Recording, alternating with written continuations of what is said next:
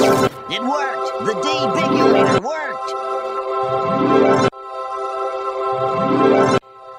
We're through the looking glass here, people.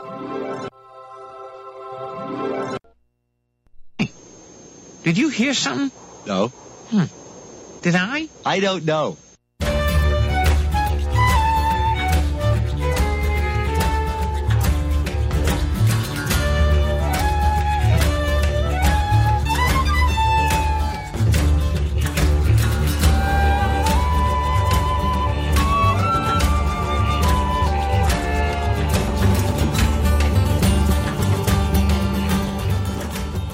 Okay, look alive. It's Simpsons time.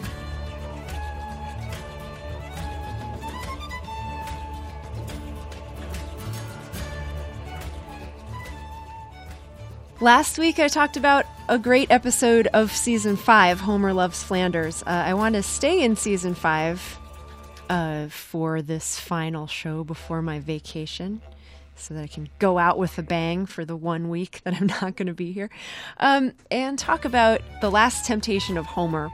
This is, of course, a watershed episode. We have had Marge thinking about cheating before, when she's unsuccessfully seduced by the bowling champion, Jacques. Very, very early on in the series, but we have never had Homer thinking about straying from his marriage. And it is indeed a very delicate topic. And I think that they handled it so well here in this great show, featuring Michelle Pfeiffer as the voice of Mindy Simmons, the girl that works with Homer, who he's attracted to. There is so much to like in this episode. I really, even more than the romance, non-romance between Homer and Mindy, which I do like a lot. I love that we see a lot of inner workings of the power plant and Burns and Smithers' managerial style that we haven't seen before and that we never see again. And I love things like that, you know, like when they do the money fight. And there are many, many other things relating to the plant that happen, because this, after all, is sort of a workplace romance. So we see a lot of job stuff that happens. I love the guy who walks down the corridor with a giant hand and reads from what he's written on his hand, saying that he's very tired of the jokes about his giant hand. Who is that guy? What's his name? Doesn't matter. In the beginning, there is a bespectacled guy who is sort of like the power plant version of that guy in Moe's with the trucker hat and glasses. He's just there to have someone there.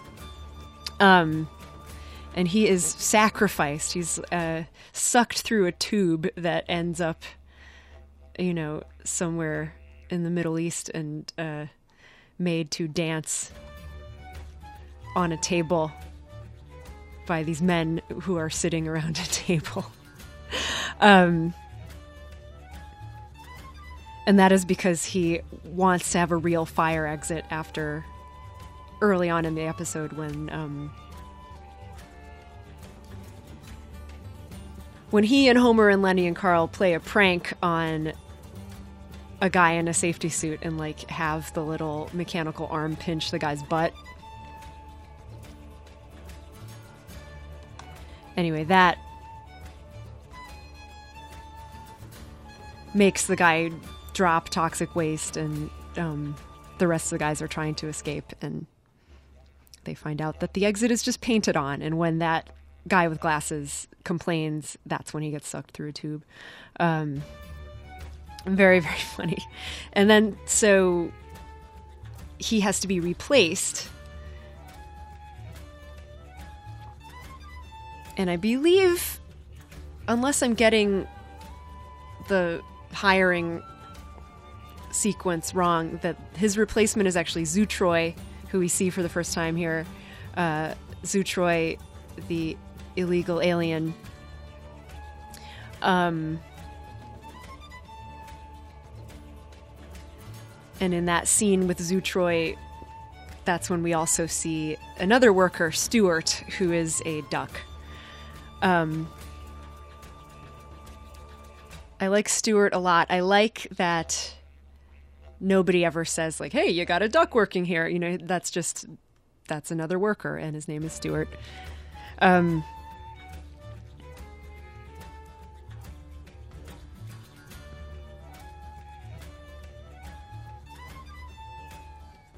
The sort of government spy guerrillas who drop through the ceiling and notice that Zutroy is illegally in the country reprimand Burns and tell him to hire a woman, because then at least he'll be in line with one of their policies, you know, reversing his sexist employment policy. And that is how Mindy comes to work at the plant. Meanwhile, there's a B story going on where Bart has a lazy eye and various other physical things wrong with him, where he needs to like wear orthopedic shoes and glasses and scalp cream, and so he's transformed into a nerd just for a little while. I think this B story is okay. It's not one of my favorites. I would like it a lot better if they hadn't made Bart have a Jerry Lewis voice for those couple of lines right after he's fitted with all these things. Because it wasn't Nancy Cartwright's voice. It was, it's like stupid. It's like not necessary.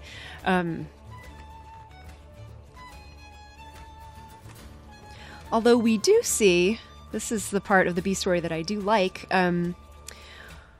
when Bart is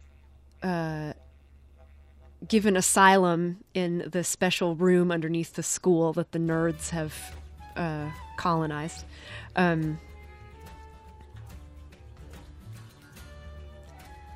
I really like the look of that. That whole tableau is very pretty. This is directed by Carlos Baeza, who is one of my favorite animation directors on The Simpsons, because of his use of color and lighting.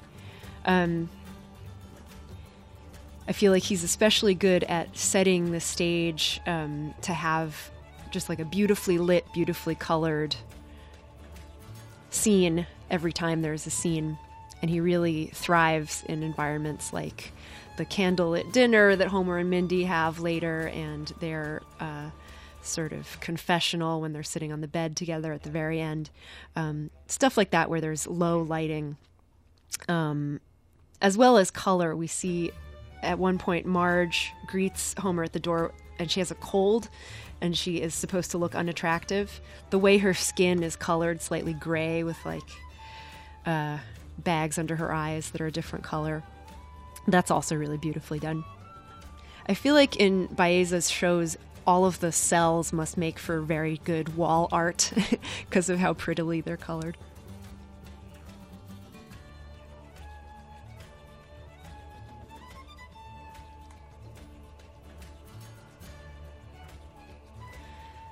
So Mindy joins the power plant.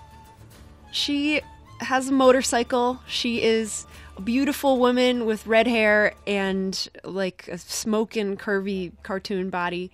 And she rides a motorcycle. And according to Smithers, she has a degree in engineering or something. And she seems very pleasant. The other guys don't really notice her. But Homer does and is... I think it's adorable that his reaction is not like trying to talk to her, get her alone or anything like that. It's fear.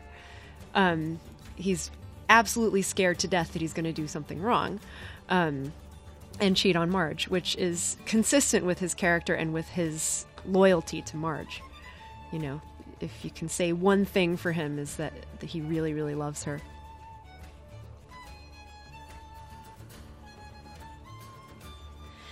I will never not love the Lenny and Carl stuff that goes on in this episode. Being as this happens, a lot of the action of this happens in the plant. We do see Lenny and Carl talk a lot. But especially I refer to the image of Lenny and Carl as cherubs. It's great that happens twice because it is never not funny to me.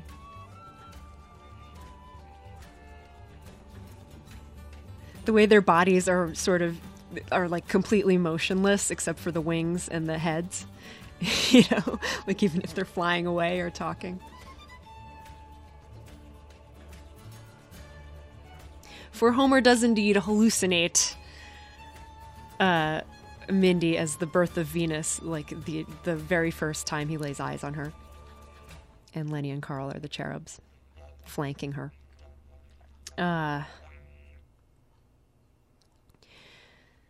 They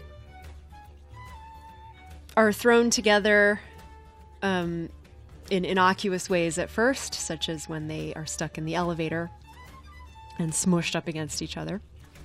That is where Homer tells himself to think unsexy thoughts, and he comes up with two things: Patty and Selma shaving, and Barney in a bikini singing the Leave It to Beaver song. But that then backfires because it morphs into Mindy in a bikini. And then they're thrown together in a big way when, after the hand debacle, Burns notices them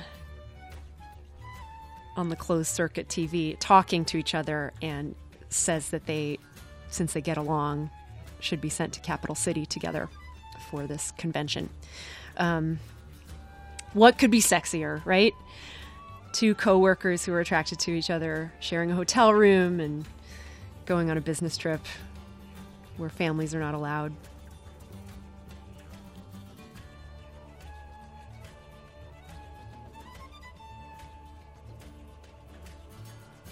And I think it's really quite remarkable that Mindy Simmons is this woman who's really cute,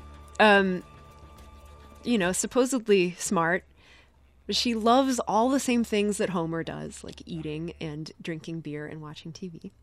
And she's attracted to him. It's like a miracle, But it's easy to suspend our disbelief. At least it was for me. I really bought the story the first time I saw it. That she is, this other person in his life that he's attracted to besides Marge. It happens to us all.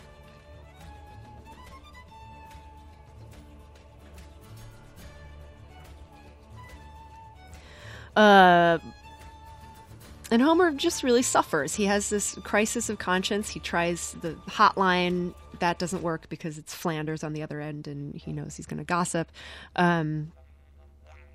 He then, he talks to his friends at Moe's. They don't give him good advice. And then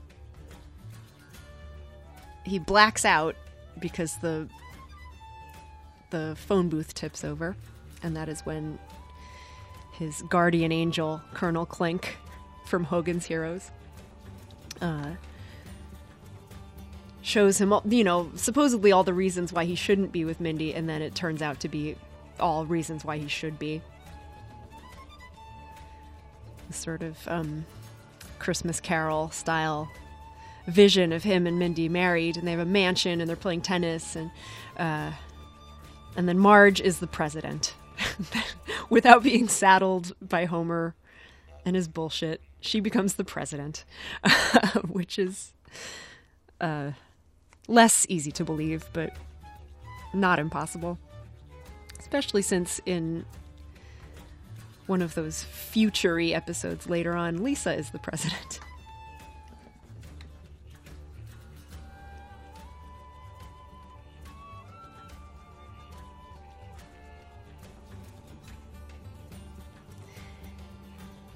Anyway, so what happens? Does Homer cheat? No, of course not. He has a very indulgent time with Mindy ordering room service.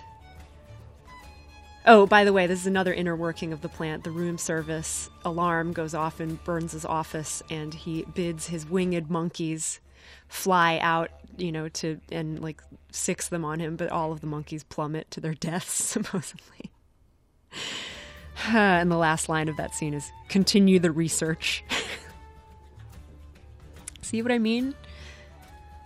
When I say the plant stuff is just as funny as the romance stuff. So they do all this eating. They have this romantic dinner. And at the end of it, they have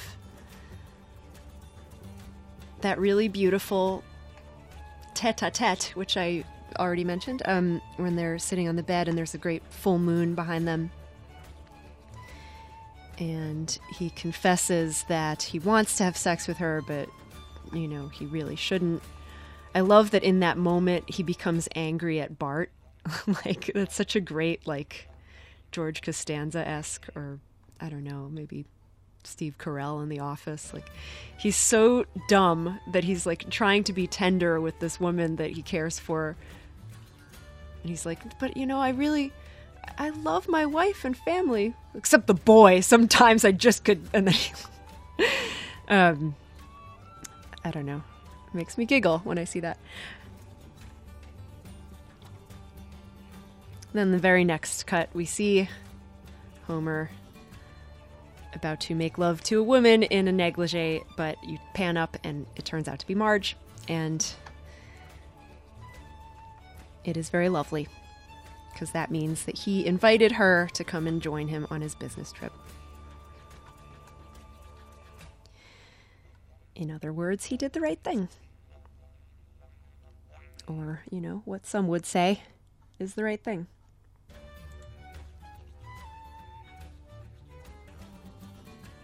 I'm trying to think of if there's anything else I want to say about this episode. I think I've said it all. Of course, by tomorrow I will have realized that there's 10 things that I forgot. But that's okay. Thank you for listening to Simpsons Time. This was really such a great one. And I'll see you in 2 weeks for another Simpsons Time. Oh, you're beautiful. Love yous.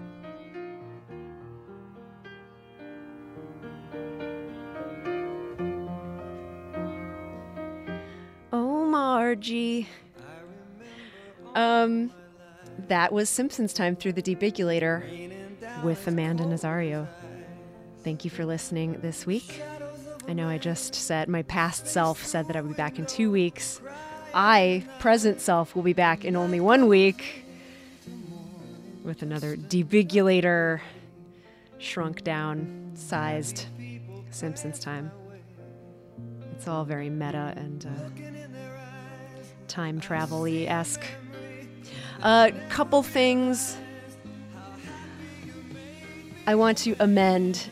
I would say that Charlie from the power plant is a rung above Sam from Moe's. They're not really versions of each other, besides the fact that they both wear glasses. I've come to learn that. Charlie is named more often, and he's more one of the pals.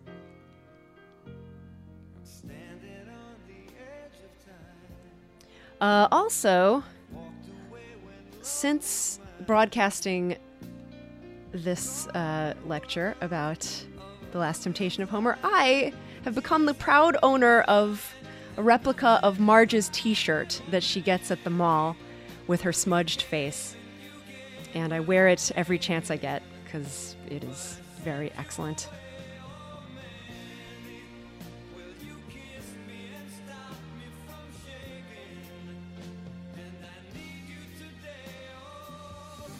All right. Don't forget to subscribe to this podcast if you like it. You can always send me an email. You can always look at my music playlists for Nazario Scenario, wfmu.org/playlists/AN.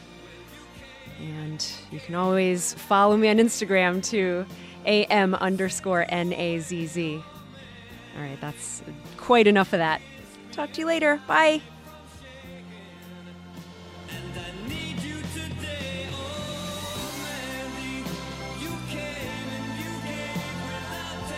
Oh, one more thing. Make myself louder. Barney doesn't sing Leave It to Beaver. He sings I Dream of Jeannie. So important to distinguish those two. Okay, bye.